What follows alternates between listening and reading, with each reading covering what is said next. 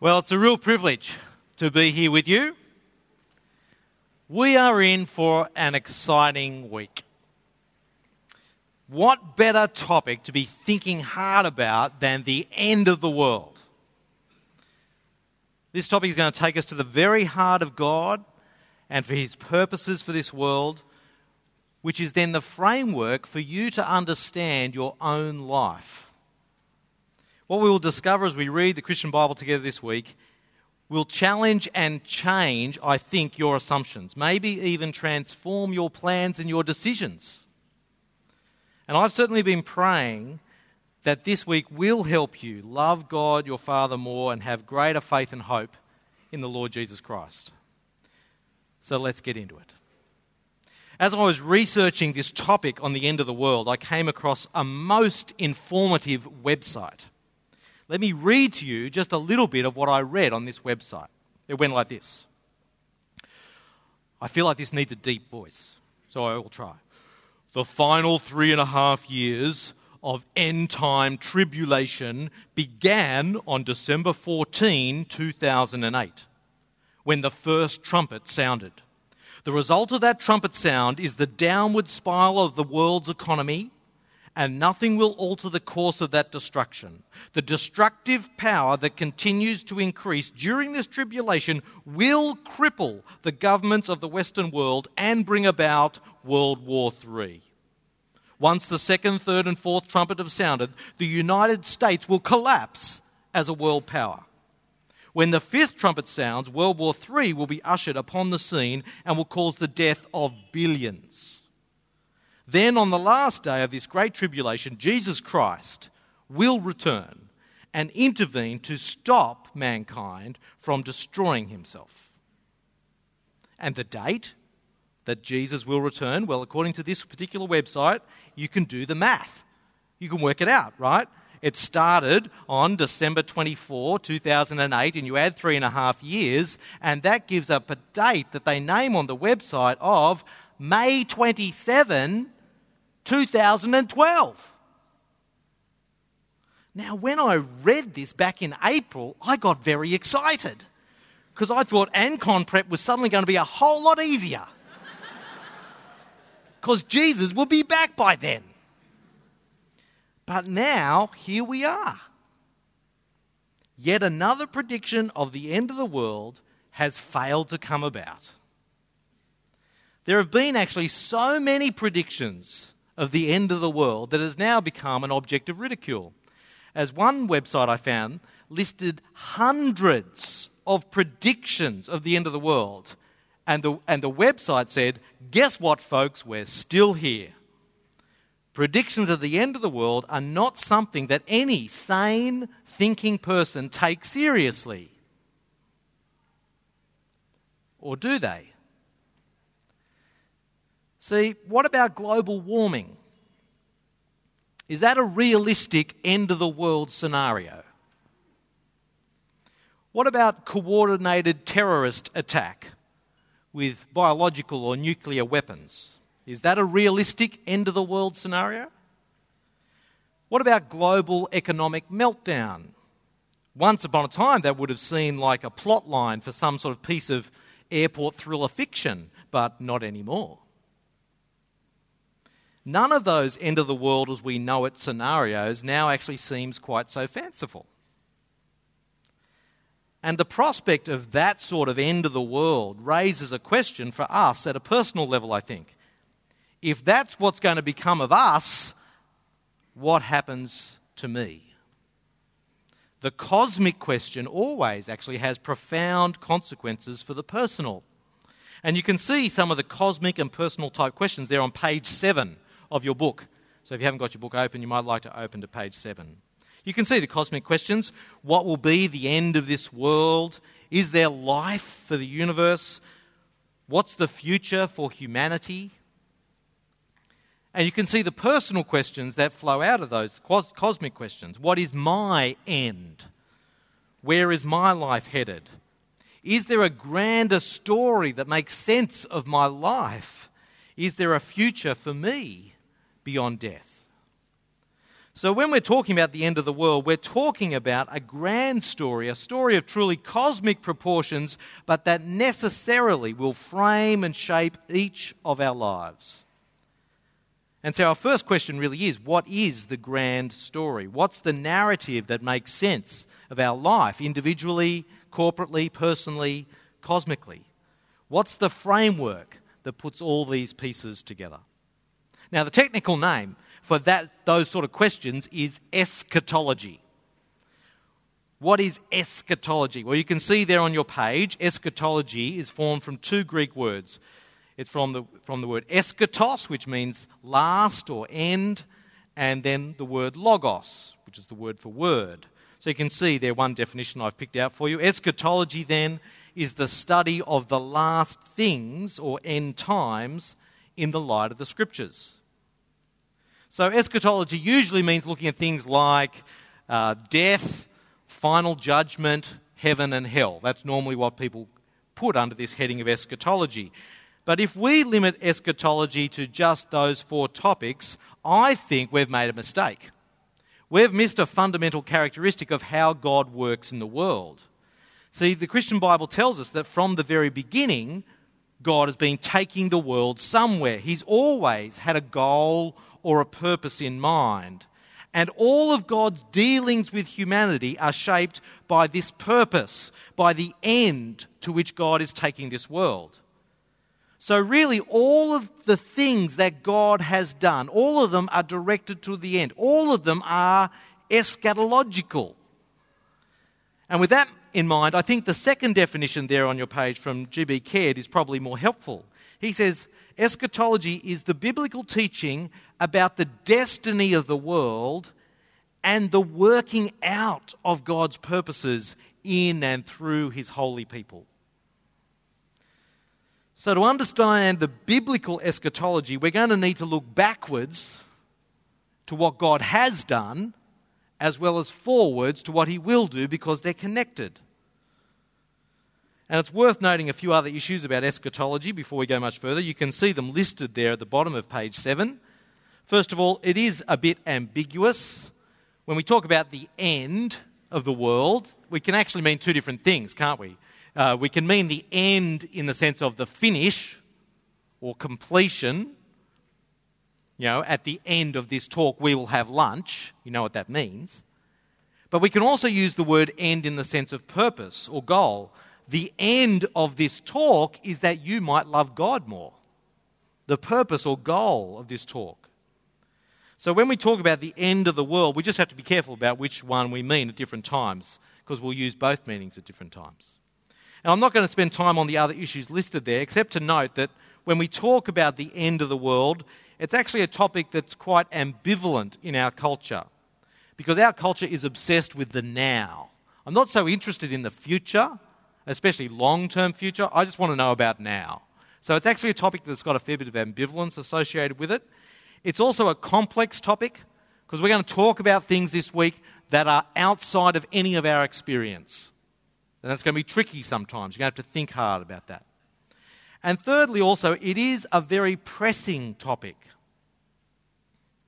See, because eschatology, trying to think about the future, what God is doing in this world, it arises in part out of the tension that we all experience between what the Bible says about God's character, that He's good, that He's loving, that He wants good things for us, and my experience. My experience is often life sucks a bit. And that tension between God's character and my experience gives rise then to eschatology. What is God doing? What on heaven and on earth is God doing in this world?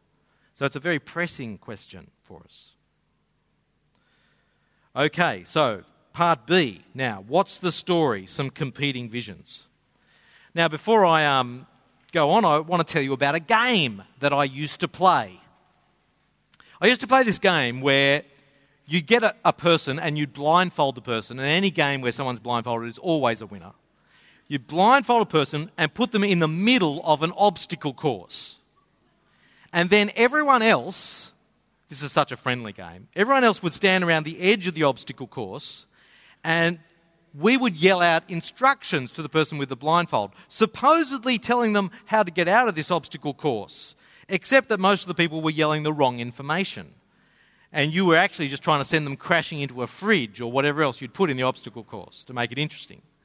The challenge as the blindfolded person was to work out who should you listen to. There were so many disputing voices. Who should I listen to? Well, when it comes to eschatology, you're the person in the blindfold. You may not realize it, but you are constantly being bombarded with competing voices trying to tell you the big story. You hear one story from your friends, you hear another story from your family, you get another story from some uni lecturers, your tutors, from the media, from retailers, for goodness sake. Implicitly or explicitly, they're all trying to tell you how it all fits together and which way you should go. You agree? That's right, isn't it? So before we look at the Christian understanding of the end, I actually want us to stop and listen to some of those other voices. Because I expect that there'll be aspects of those other voices that you recognise. And so what I've done is I've set out 5 competing visions for you in Part B, which is there on pages 8 and 9. Some of these are cosmic visions, some of them are personal visions. But it's helpful to wrap our minds around them. So view number 1, nothingism. The bleak vision of scientific materialism.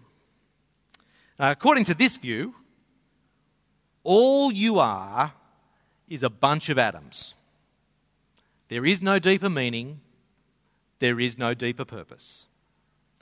Nearly 100 years ago now, the famous philosopher Bertrand Russell wrote these words: that man is the product of causes which had no prevision of the end they were achieving, that his origin, his growth, his hopes, his fears, his loves and his beliefs are but the outcome of accidental collocations of atoms, that no fire, no heroism, no intensity of thought and feeling can preserve an individual life beyond the grave, that all the labours of the ages, all the devotion, all the inspiration, all the noonday brightness of human genius are destined to extinction in the vast death of the solar system, and that the whole temple of man's achievement must inevitably be buried underneath the debris of a universe in ruins. All these things, if not quite beyond dispute, are yet so nearly certain that no philosophy which rejects them can hope to stand. Only within the scaffolding of these truths, only on the firm foundation of unyielding despair, can the soul's habitation henceforth be safely built. Here is a picture of humanity at the whim of an omnipotent and indifferent universe, destined to die, and the universe itself to fall to ruin. According to Russell, that's the story that raw science bequeaths to us, a story of unyielding despair. Pretty attractive, isn't it? But according to Russell, that is the story. That's the scaffolding of truth in which you must make sense of your life. It's like a bucket of icy water into your face. It's meant to shock you out of your comfortable delusions and force you to see the meaninglessness of your life. At different times, the physicists have told us that the universe will end in a big crunch, some sort of mirror image of the Big Bang, which may or may not be followed by a big bounce with a new universe springing into being. Or more likely, they now say the universe will end in a big freeze as it sort of eventually gets colder and colder, or indeed maybe the big rip as it expands faster and faster until it literally rips itself apart. However it happens, the verdict is pretty much unanimous. The universe will, as Russell put it, fall to ruin. That's the scientific conclusion. and you will fare no better personally. The end of the universe and your own end are identical. It's death for everyone. Nothing can preserve you, says Russell, beyond the grave. Death is the ultimate full stop. Another famous new atheist put it before his own death. There on the page, Christopher Hitchens, he said, "Do I fear death? No, I'm not afraid of being dead because there's nothing to be afraid of. I won't know it. Death is a full stop. The end." And that cosmic vision has all sorts of consequences for us personally. Russell says the world is purposeless, void of meaning. Whatever hopes and fears you have this morning, whatever loves and beliefs you have, they are but the accidental outcome of a couple of atoms coming together in your space. And more recently, in a debate on Q&A in April, Richard Dawkins said this. He said, "Science is working on the problem of the antecedent factors that lead to our existence. Now, why, in any further sense than that, why in the sense of purpose is, in my opinion, not a meaningful question. Why is a silly question. Why is a silly question. You can ask, what are the factors that led to something coming into existence? That's a sensible question. But what is the purpose of the universe is a silly question. It has no meaning. So embrace your meaningless, friends. Stop searching for a purpose. The universe itself is the great power, and it is relentlessly indifferent to you as it winds you down to your inevitable end, and billions more with you. That's the bleak vision of scientific materialism taken to its logical conclusion. And you will find many people on our campus, in our city, who subscribe to that view. Maybe they won't be game to put it as extreme as that, but they are on the spectrum. So that's view one, nothingism. View two, all-one-ism, the bland anonymity of monism. Maybe at the end, actually, instead of extinction, maybe we all just merge back into a great oneness. That's the sort of end that's envisaged by, say, Hinduism, where after many reincarnated lifetimes, you escape this cycle of entrapment and you merge into Brahman, like a drop of water falling into an ocean or a spark returning to the flame. Now, at a popular level, this sort of we all just merge into the great oneness at death, this is reflected in a poem which was written by a soldier, interestingly, who was going off to fight in Northern Ireland. And he wrote this poem to leave for his relatives in case of his death. And this is what he said. "Do not stand at my grave and weep. I am not there. I do not sleep. I am 1,000 winds that blow. I am the diamond glints on snow. I am the sunlight on ripened grain. I am the gentle autumn rain. Do not stand at my grave and cry. I am not there. I do not die." And I reckon that's some of the same sort of thinking you actually get behind the Force in Star Wars, courtesy of George Lucas. You can see there quotes from the great ones, Obi-Wan Kenobi. "The Force is an energy field created by all living things. It surrounds us, it penetrates us, it binds the galaxy together." And as Yoda says, death is I'm not going to do a Yoda accent. Death is a natural part of life. Rejoice for those around you who transform into the Force. Well, that's all oneism. The great bland anonymity of monism. What's the third view here? The third view is spiritism, the bodiless souls of Greek immortality. So in the thinking of the ancient Greeks, particularly Plato, all of us have two parts to our being. We have our physical bodies and our souls. And according to the Greek philosophers, it's your soul that is the real you. And at death, your soul is released from the prison of your body to escape the messy material world. I have a quote there from Plato. "That soul," he says, "I say, herself invisible, departs to the invisible world, to the divine and immortal and rational. thither arriving, she lives in bliss and is released from the error and folly of men, their fears and wild passions and all other human ills, and forever dwells, as they say of the initiated, in company with the gods. And I think the Greek version of that sort of immortal soul has had a powerful impact on Western society and our thinking about life, death, and life after death. And you see it reflected often in the sentiment expressed at funerals. I don't know if you've gone to many funerals. I've gone to quite a lot, partly because I worked as a church pastor. One of the most frequently quoted poems at funerals, not by Christians, is this one by Henry Scott Holland, who actually composed it as a part of a sermon that he gave to mark the death of King Edward VII. He wrote this poem not because it's what he thought, he wrote it to capture what other people thought. But now everyone thinks it's what he thought, so I guess don't write stuff you don't believe. This is the poem he wrote. Death is nothing at all, it's called. Death is nothing at all. I've only slipped away to the next room. I am I and you are you. Whatever we were to each other, that we still are. Call me by my old familiar name. Speak to me in the way which you have always used. Put no difference into your tone. Wear no forced air or solemnity or sorrow. Laugh as we always laughed at the little jokes we enjoyed together. Play, smile, think of me. Pray for me. Let my name be ever the household word that it always was. Let it be spoken without effect, without the trace of a shadow on it. Life means all that it ever meant. It is the same that it ever was. There is an absolute, unbroken continuity.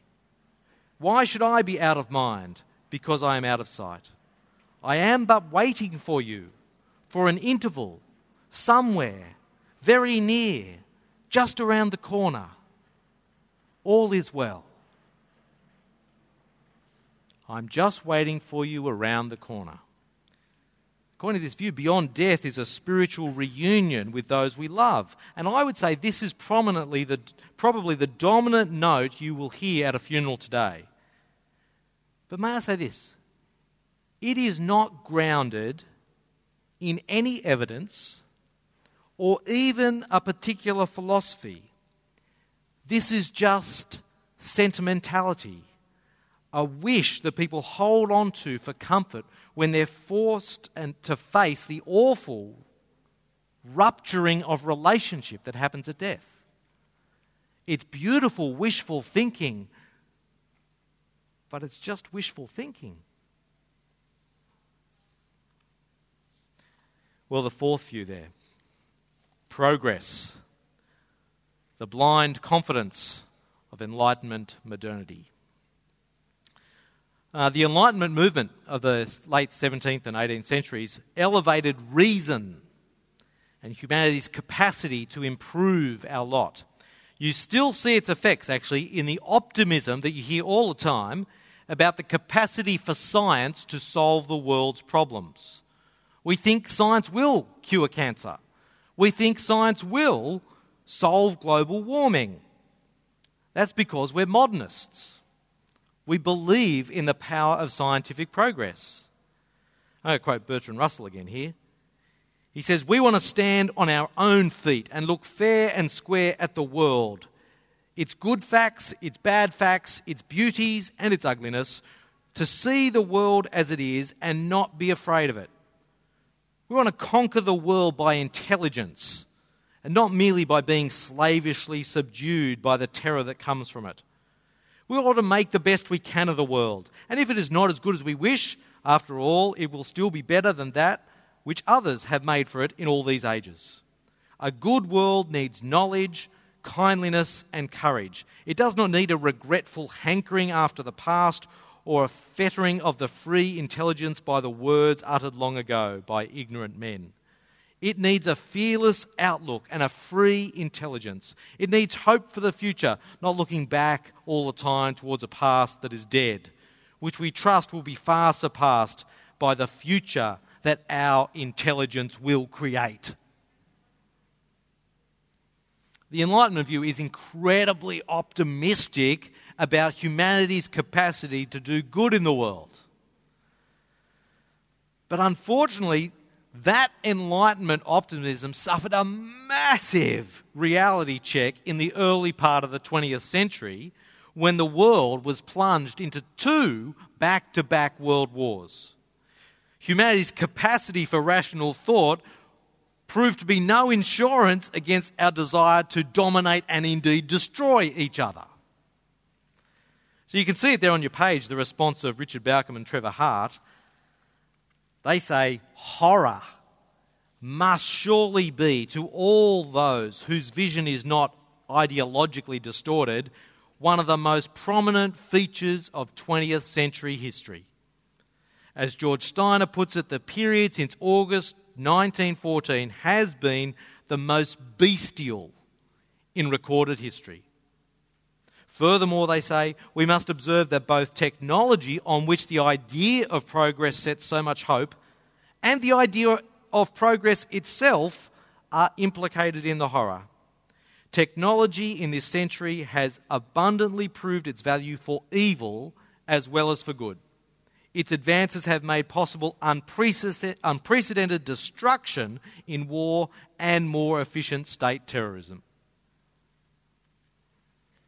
The 20th century's experience has showed how progress is a pipe dream.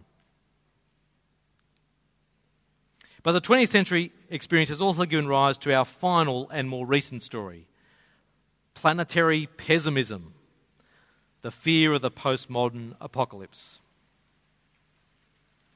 It's interesting that the atomic bombs that brought World War II to a close also then ushered in a new era with a new way of conceiving the end of the world, namely by a human-induced apocalypse. So through the 50s and the 60s, right through to the doctrine of mutually assured destruction of the 1980s, through to the new prospect of global terrorism in the 2000s, and now adding in global warming and the potentially catastrophic effects of climate change, prospect of global economic meltdown, all of it. The concern today is actually not for the collapse of the solar system, in billions of years hence. I think most people today say we'll be lucky to make it another 200 years without destroying ourselves some way. Certainly that seems to be the view of Senator Bob Brown, the recently retired leader of the Green Party. This is part of what he said in a speech this year, back on the 23rd of March in Hobart. He said this: "Surely some people-like animals have evolved elsewhere. Surely we are not, in this crowded reality of countless other similar planets, the only thinking beings to have turned up. It's most unlikely. So why isn't life out there contacting us? Why aren't the intergalactic phones ringing? Here is one sobering possibility for our isolation," he says. "Maybe life has often evolved to intelligence on other planets with biospheres, and every time that intelligence, when it became able to alter its environment, it did so with catastrophic consequences.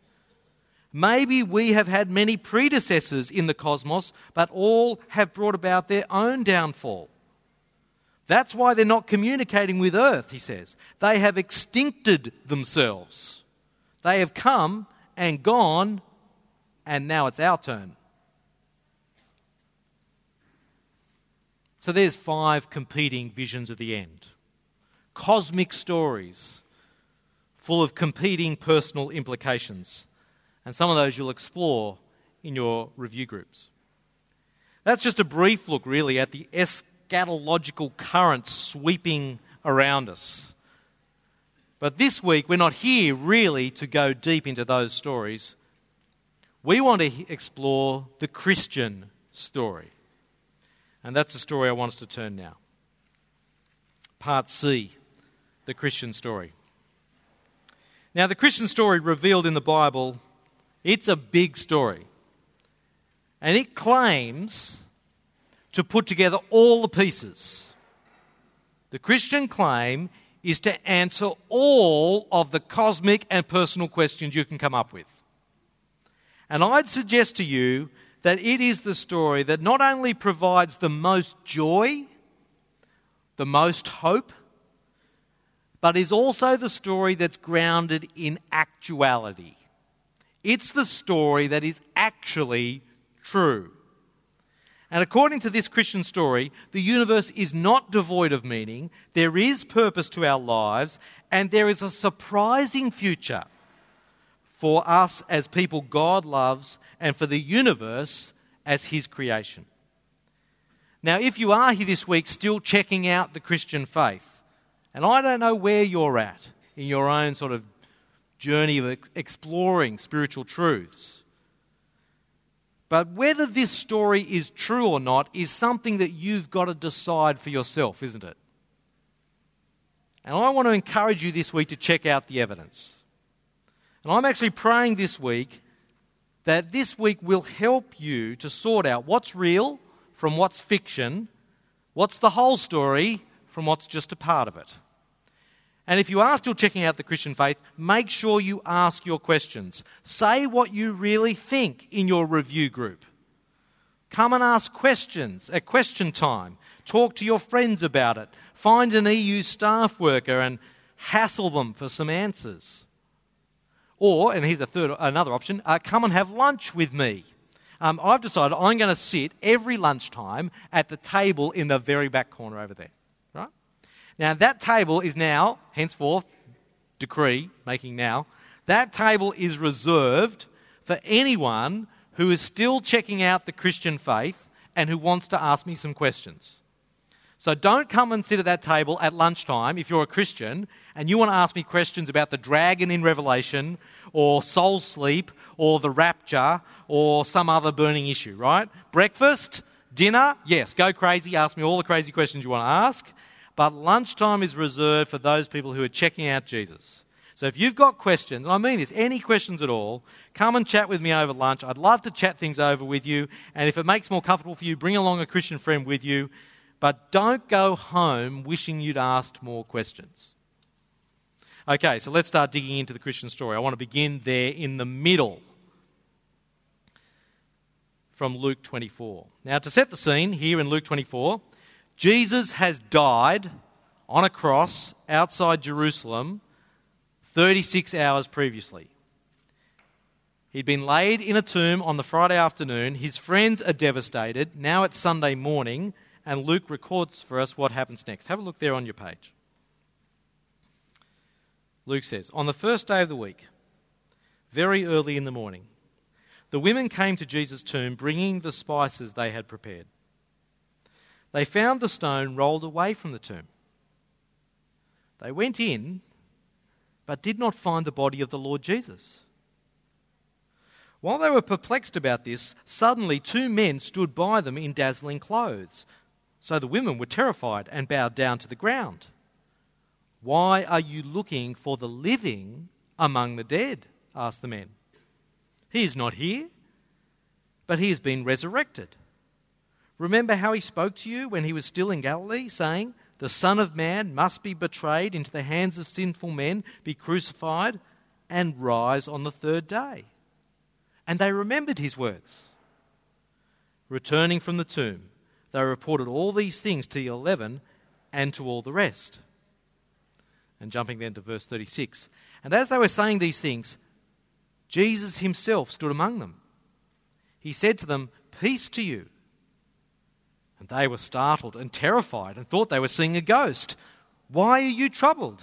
Jesus asked them. Why do doubts arise in your hearts? Look at my hands and my feet.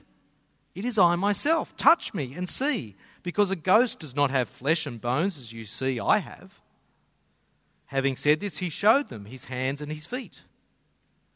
But while they were still amazed and unbelieving because of their joy, he asked them, do you have anything here to eat? So they gave him a piece of broiled fish. He took it and he ate it in their presence. Then he told them, these are my words that I spoke to you while I was still with you, that everything written about me in the law of Moses, the prophets and the Psalms must be fulfilled. And then he opened their minds to understand the Scriptures. He also said to them, this is what is written, the Messiah would suffer and rise from the dead the third day. And repentance for forgiveness of sins will be proclaimed in his name to all the nations, beginning at Jerusalem. You are witnesses of these things. Why am I starting here? Let me tell you. If you want to understand the Christian view of the end, you have to start here, at the resurrection of Jesus from the dead. You have to begin here because here God opens the curtains. He opens the curtains so that you can see the future. In raising Jesus from the grave, the one true living God is saying, here's the future. Do you want in here? Do you want this? Now let's reflect then on this incredible moment for a while. What does it tell us about the future, about the end? 4 things it tells us. First is this. It tells us that the end is physical, real flesh and blood. The end is not a disembodied spirit existence like the ancient Greeks thought, and as most people today seem to think. Under God, the future is bodied. We will live bodily, physically. Jesus said, touch me and see, because a ghost does not have flesh and bones, as you can see that I have. And then when they were still not sure, he asked them for something to eat. I presume it wasn't because he was hungry. It's probably because he's trying to demonstrate to them that he's a real person. He stood there and ate the fish. I guess if he was a ghost, he could somehow pick up the fish and eat it, just drop through to the floor. But it went into his digestive system because he had one, because he had a body. He was a real dude, alive from the dead, resurrected. That's pretty real. So the end is not some spiritual, soulish existence. The bodily resurrection of Jesus actually sounds the death knell for that view. The future is not an escape from the physical. The future is a real physical body, atoms, molecules, flesh and bones. And because that future is physical, that has a massive impact on how you see the world around you. In case we were ever in any doubt, the resurrection of Jesus is God's massive tick to the physicality of the universe. God doesn't rescue us out of the physical. He redeems the physical. The future is redeemed physicality, flesh and blood, atoms and molecules. If you were so inclined, when you get to the new creation, if you wanted to really do it, you could give Jesus a wedgie. You could play stacks on with Jesus. You could sort of a pinch and a punch for the first day of the month, Jesus. You could do that. I mean, you won't. Because you will just be in sort of absolute awe at his revealed glory. The revealed glory of a human being, though. The future is physical, real. That's your future. That's the Christian understanding of the end. But it's not only physical.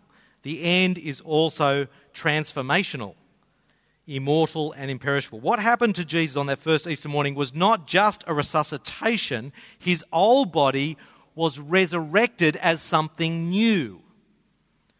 His old body wasn't there anymore. It was transformed, but he was raised with an imperishable body, one that would no longer decay or die. Paul puts it like this there on your page in 1 Corinthians 15. He says, so it is with the resurrection of the dead. It is sown in corruption, but it is raised in incorruption. It is sown in dishonor, it is raised in glory. It is sown in weakness, it is raised in power. It is sown a natural body, it is raised a spiritual body. For this corruptible must be clothed with incorruptibility. This mortal must be clothed with immortality. The future is this transformed physicality. There will be no more decay, no more susceptibility to illness. There's no recycling here like reincarnation back into the same old decaying physicality. It's a qualitatively new creation, a renewed physical life, now immortal, imperishable. That's what you see when you look at Jesus' resurrection. That's the future. But thirdly, the end is also personal. Jesus is still Jesus. Now, I just want to point this out. It's not some new being that's resurrected. It's the same Jesus with this transformed body. Jesus is still Jesus. Notice how he points to his hands and his feet to show them that it's really him. Verse 39 there said, "Look at my hands and my feet, that it is I myself." Why would he point to his hands and his feet? Did Jesus have sort of particularly distinctive feet? Oh yeah, look at those hairy feet. It must be you, Jesus. Well, actually he did. Not hairy feet, but he had distinctive feet. Because when you're crucified, it's your hands and your feet that bore the marks. That's where the nails went in. And Jesus saying, look at the marks. It's really me. In the end, individuality is preserved. Jesus is still Jesus, and friend, in Christ you will still be you. In all your created uniqueness. So yes, I don't know, maybe I will still be bald in the new creation. After all, as the joke goes, God only made so many perfect heads and the rest he had to cover with hair.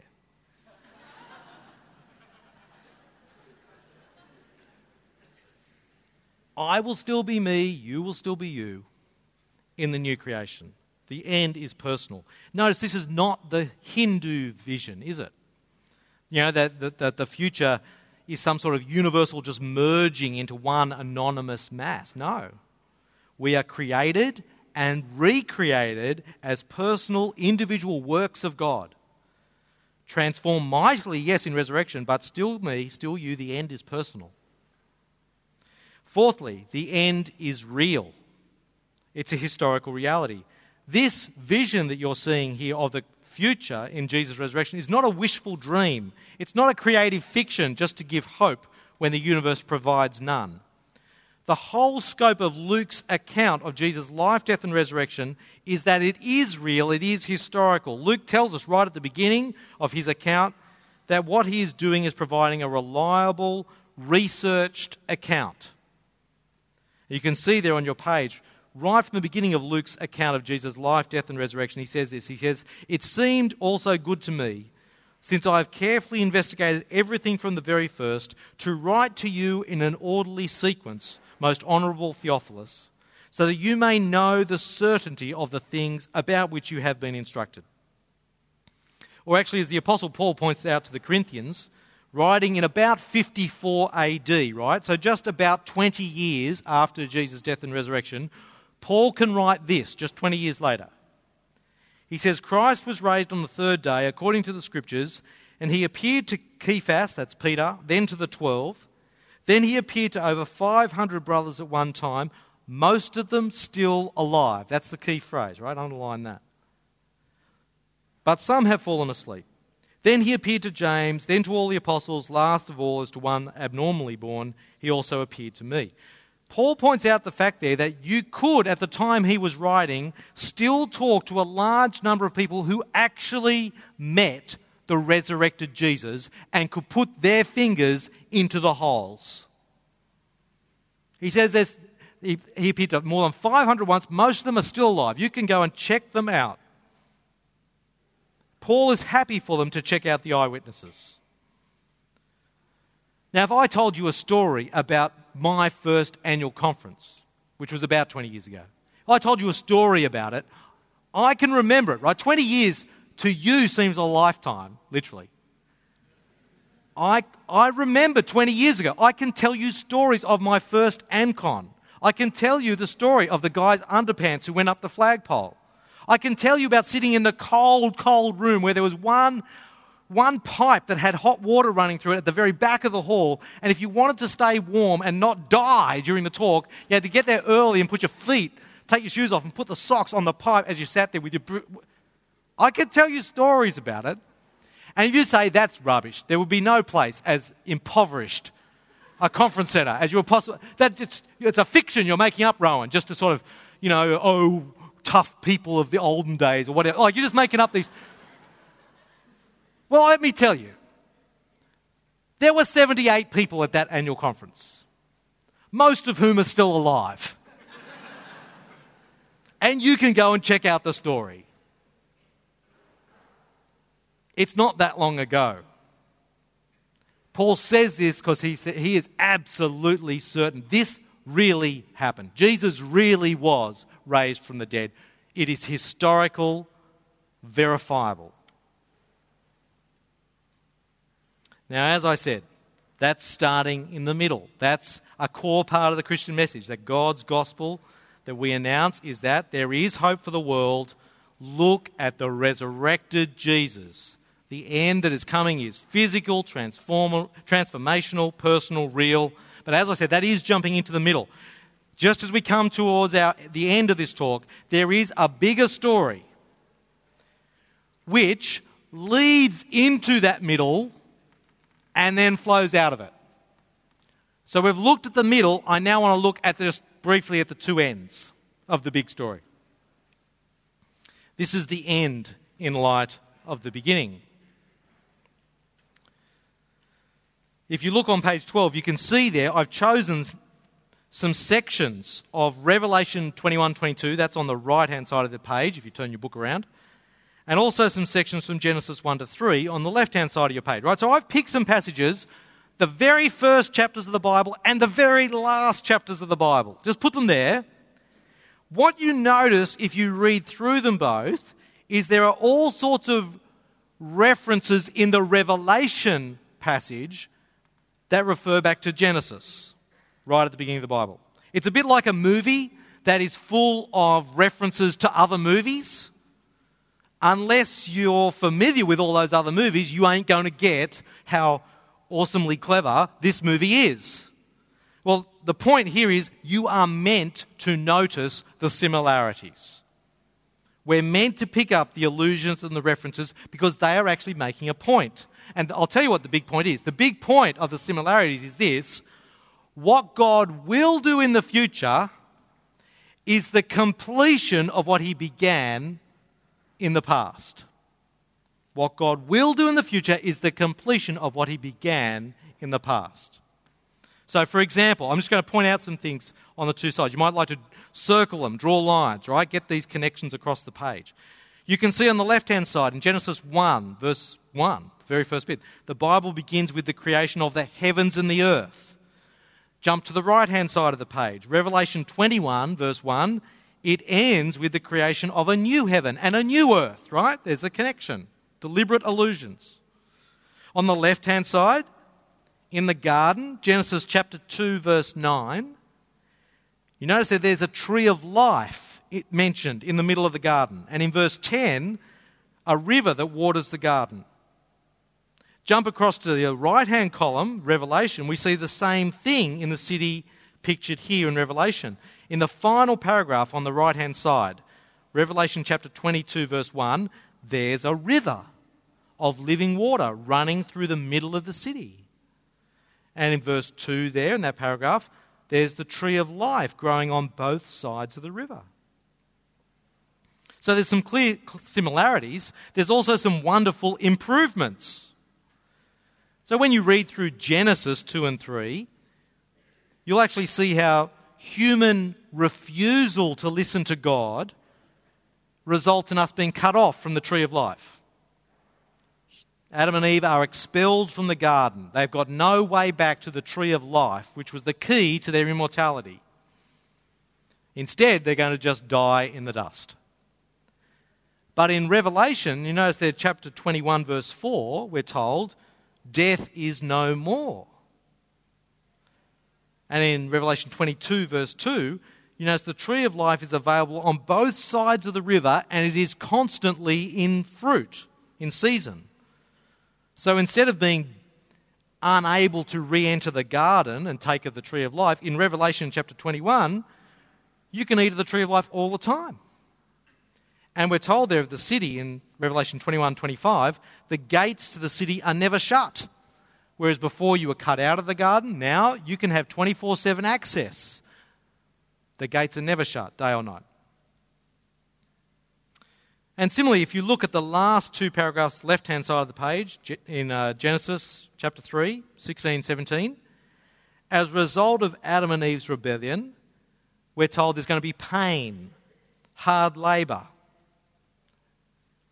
But jump across to Revelation chapter 21, verse 4. There's no more pain, no more crying, no more grief. Or down further, chapter 22, verse 3, final paragraph on the right, we're told the curse is no more. There's all these improvements from what's happened in Genesis to what's fulfilled in Revelation. And just two more, and we'll finish. In the garden, in the Genesis account, Adam and Eve, they define themselves away from God. That is, the way they define themselves in the Garden of Eden is by saying, God, we are not going to do what you say. We won't be defined by you. But in the vision of the end, in Revelation chapter 21, verse 3, we're told, no, now people are his people, and he is their God. The relationship between God and his people is fully restored. And then finally, in the garden, in Genesis chapter 3, verse 8, there on the left, Adam and Eve literally hide themselves from the face. That's what the literal word uses. They hide themselves from the face of the Lord God as he walked in the garden. And then what happens when you finally get to the city in Revelation chapter 22, verse 4? The very last verse there on the right-hand side. FaceTime is restored. We will see him face to face. So all these parallels between the creation account in Genesis and the vision of the future in Revelation, that is no accident. It is very deliberate. The one true living God is making a point. What I will do in the future is the completion of what I began in the past. So if you want to jot something down there on your page, you can write that the end is God's completion and restoration of what he began in the beginning. And there's two significant implications from this. First is this: the universe has a direction because God has a plan. Your life has a context because God, the one true living God, has a plan. The atheists are wrong. The universe is not meaningless and meandering. There is a plan in action right now. Right now, as you sit here, God is in the very process of fulfilling his good purposes for his creation, including you, and that plan and direction gives meaning to our lives, indeed to the entire universe. So the universe has a direction because God has a plan. That's the first implication. Second implication is this: it connects with our earlier observation about Jesus' resurrection. It's just this, that the ultimate future is earthly. The ultimate future is earthly. See, we usually think of the Christian vision of the future is about heaven. And there is a heavenly aspect to the future that we're going to explore as the week goes on, but the ultimate end, the ultimate future for those who want it, according to God, is earthly. Did you notice in John's vision in Revelation, there's a new heaven and a new earth. The entire created order is made new, including a new physical earth. And what you notice in John's vision in Revelation chapter 21, verse 2, is that the New Jerusalem, which stands for the people of God, it's a picture, the New Jerusalem comes down out of heaven from God. Where's it coming to? It comes to the new earth.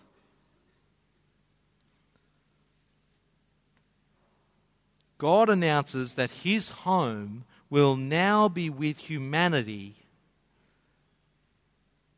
ultimately God comes to us. He makes his home with us in the renewed physical creation. The ultimate end is not us going to heaven, but a transformed physical life from heaven coming to the renewed earth. What's more, that actually makes sense of the whole of the Bible. The Bible is not a story, as I said before, of escaping this world to a new sort of heavenly world. It's the story of the rescue of this world. The transformation of God's good creation here from Genesis through to Revelation.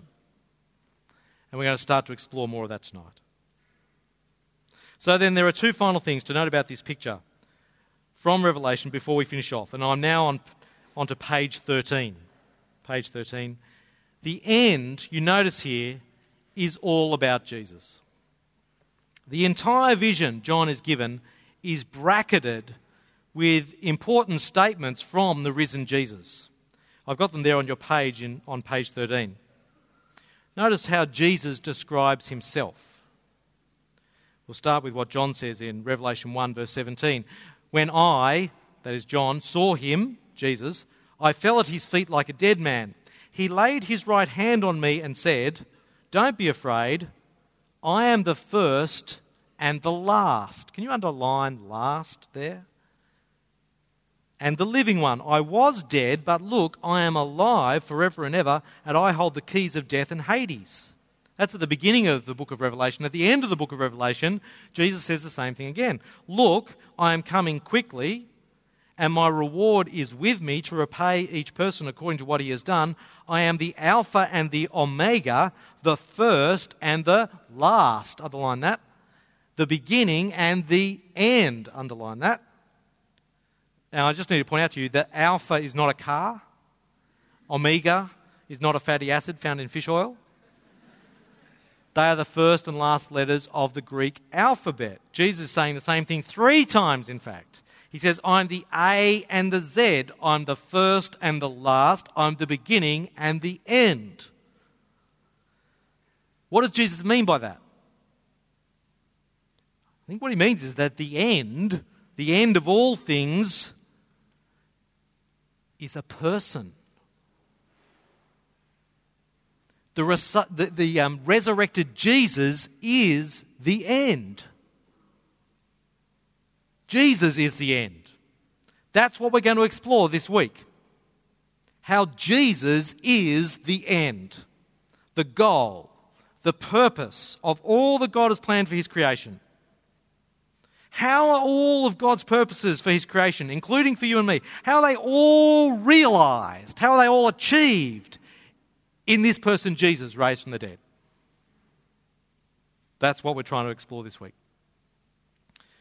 Adrio Koenig says, there on your page, reflecting on these same statements from the book of Revelation in the New Testament, he says, "The eschatos, that is the end, is a person, not just a set of forthcoming things."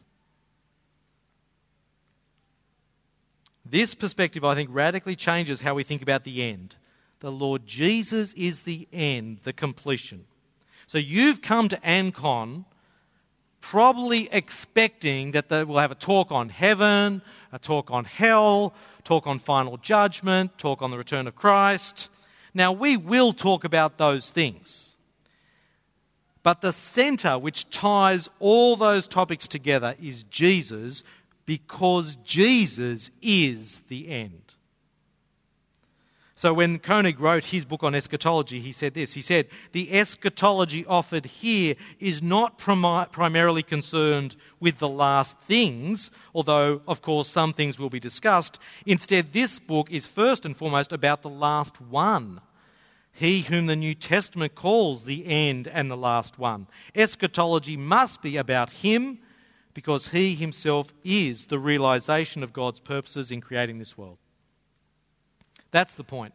The future is all about Jesus. The end is all about him. And at its heart, that's what distinguishes Christian eschatology. A Christian understanding of the end is all about Jesus.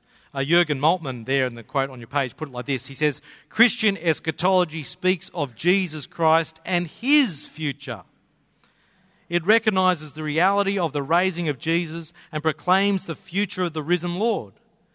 Hence the question whether all statements about the future are grounded in the person and history of Jesus Christ provides it with the touchstone by which to distinguish the spirit of Christian eschatology from that of plain old utopia. That is, a truly Christian eschatology will talk about Jesus and his future, not just how great it will all be in the future one day. So we're going to talk a lot about Jesus this week because he is the end. But the final thing then to note from this vision in Revelation is this. The end is invitational. The end is invitational. Right towards the end of John's vision comes an invitation there on your page. Both the Spirit and the bride, that is the church, say, "Come." Anyone who hears should say, "Come." And the one who is thirsty should come. Whoever desires should take the living water as a gift. The Christian vision of the end is an open invitation from God to you.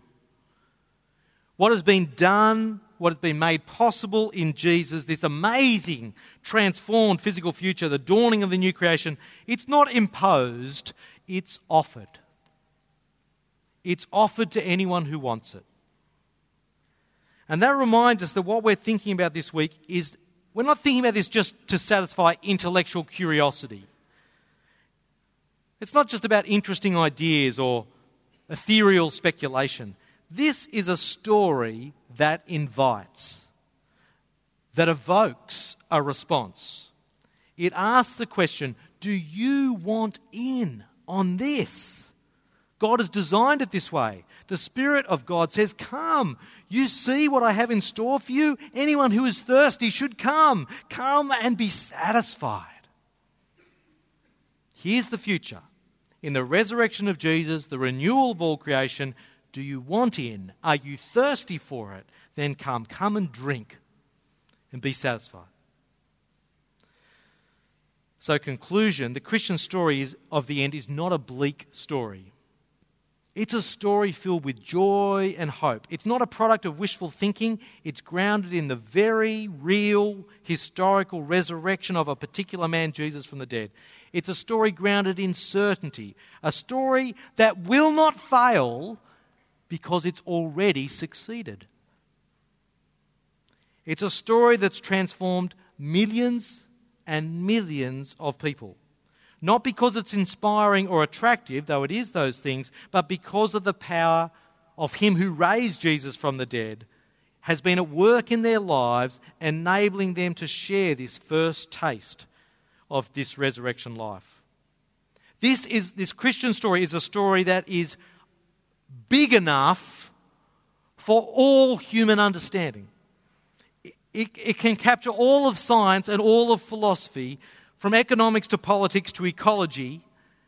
It is a story that is true for all people, for Jew, for Muslim, for Hindu, for Buddhist, to black, to white, to Anglo, to Asian. Here is a story for all to listen to because it is the story to end all stories. It is the story of the one living, true God and his Son, Jesus Christ. The future is real. The future is physical. The future is transformational. It is personal. It's God's completion of what he began in the past. It's all about Jesus, and it's an open invitation. Do you want it? Do you want in? Then come and drink and be satisfied. So let's pray.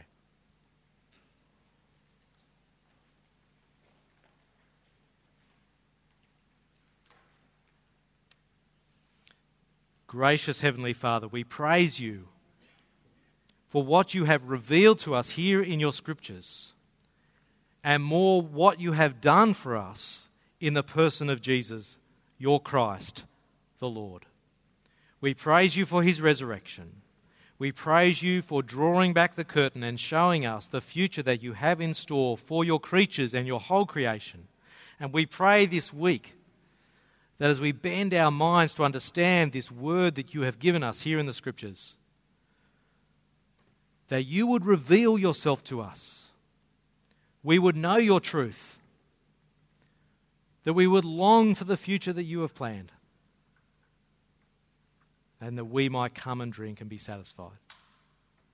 All praise and honour to you, glorious Father, in Jesus' name. Amen.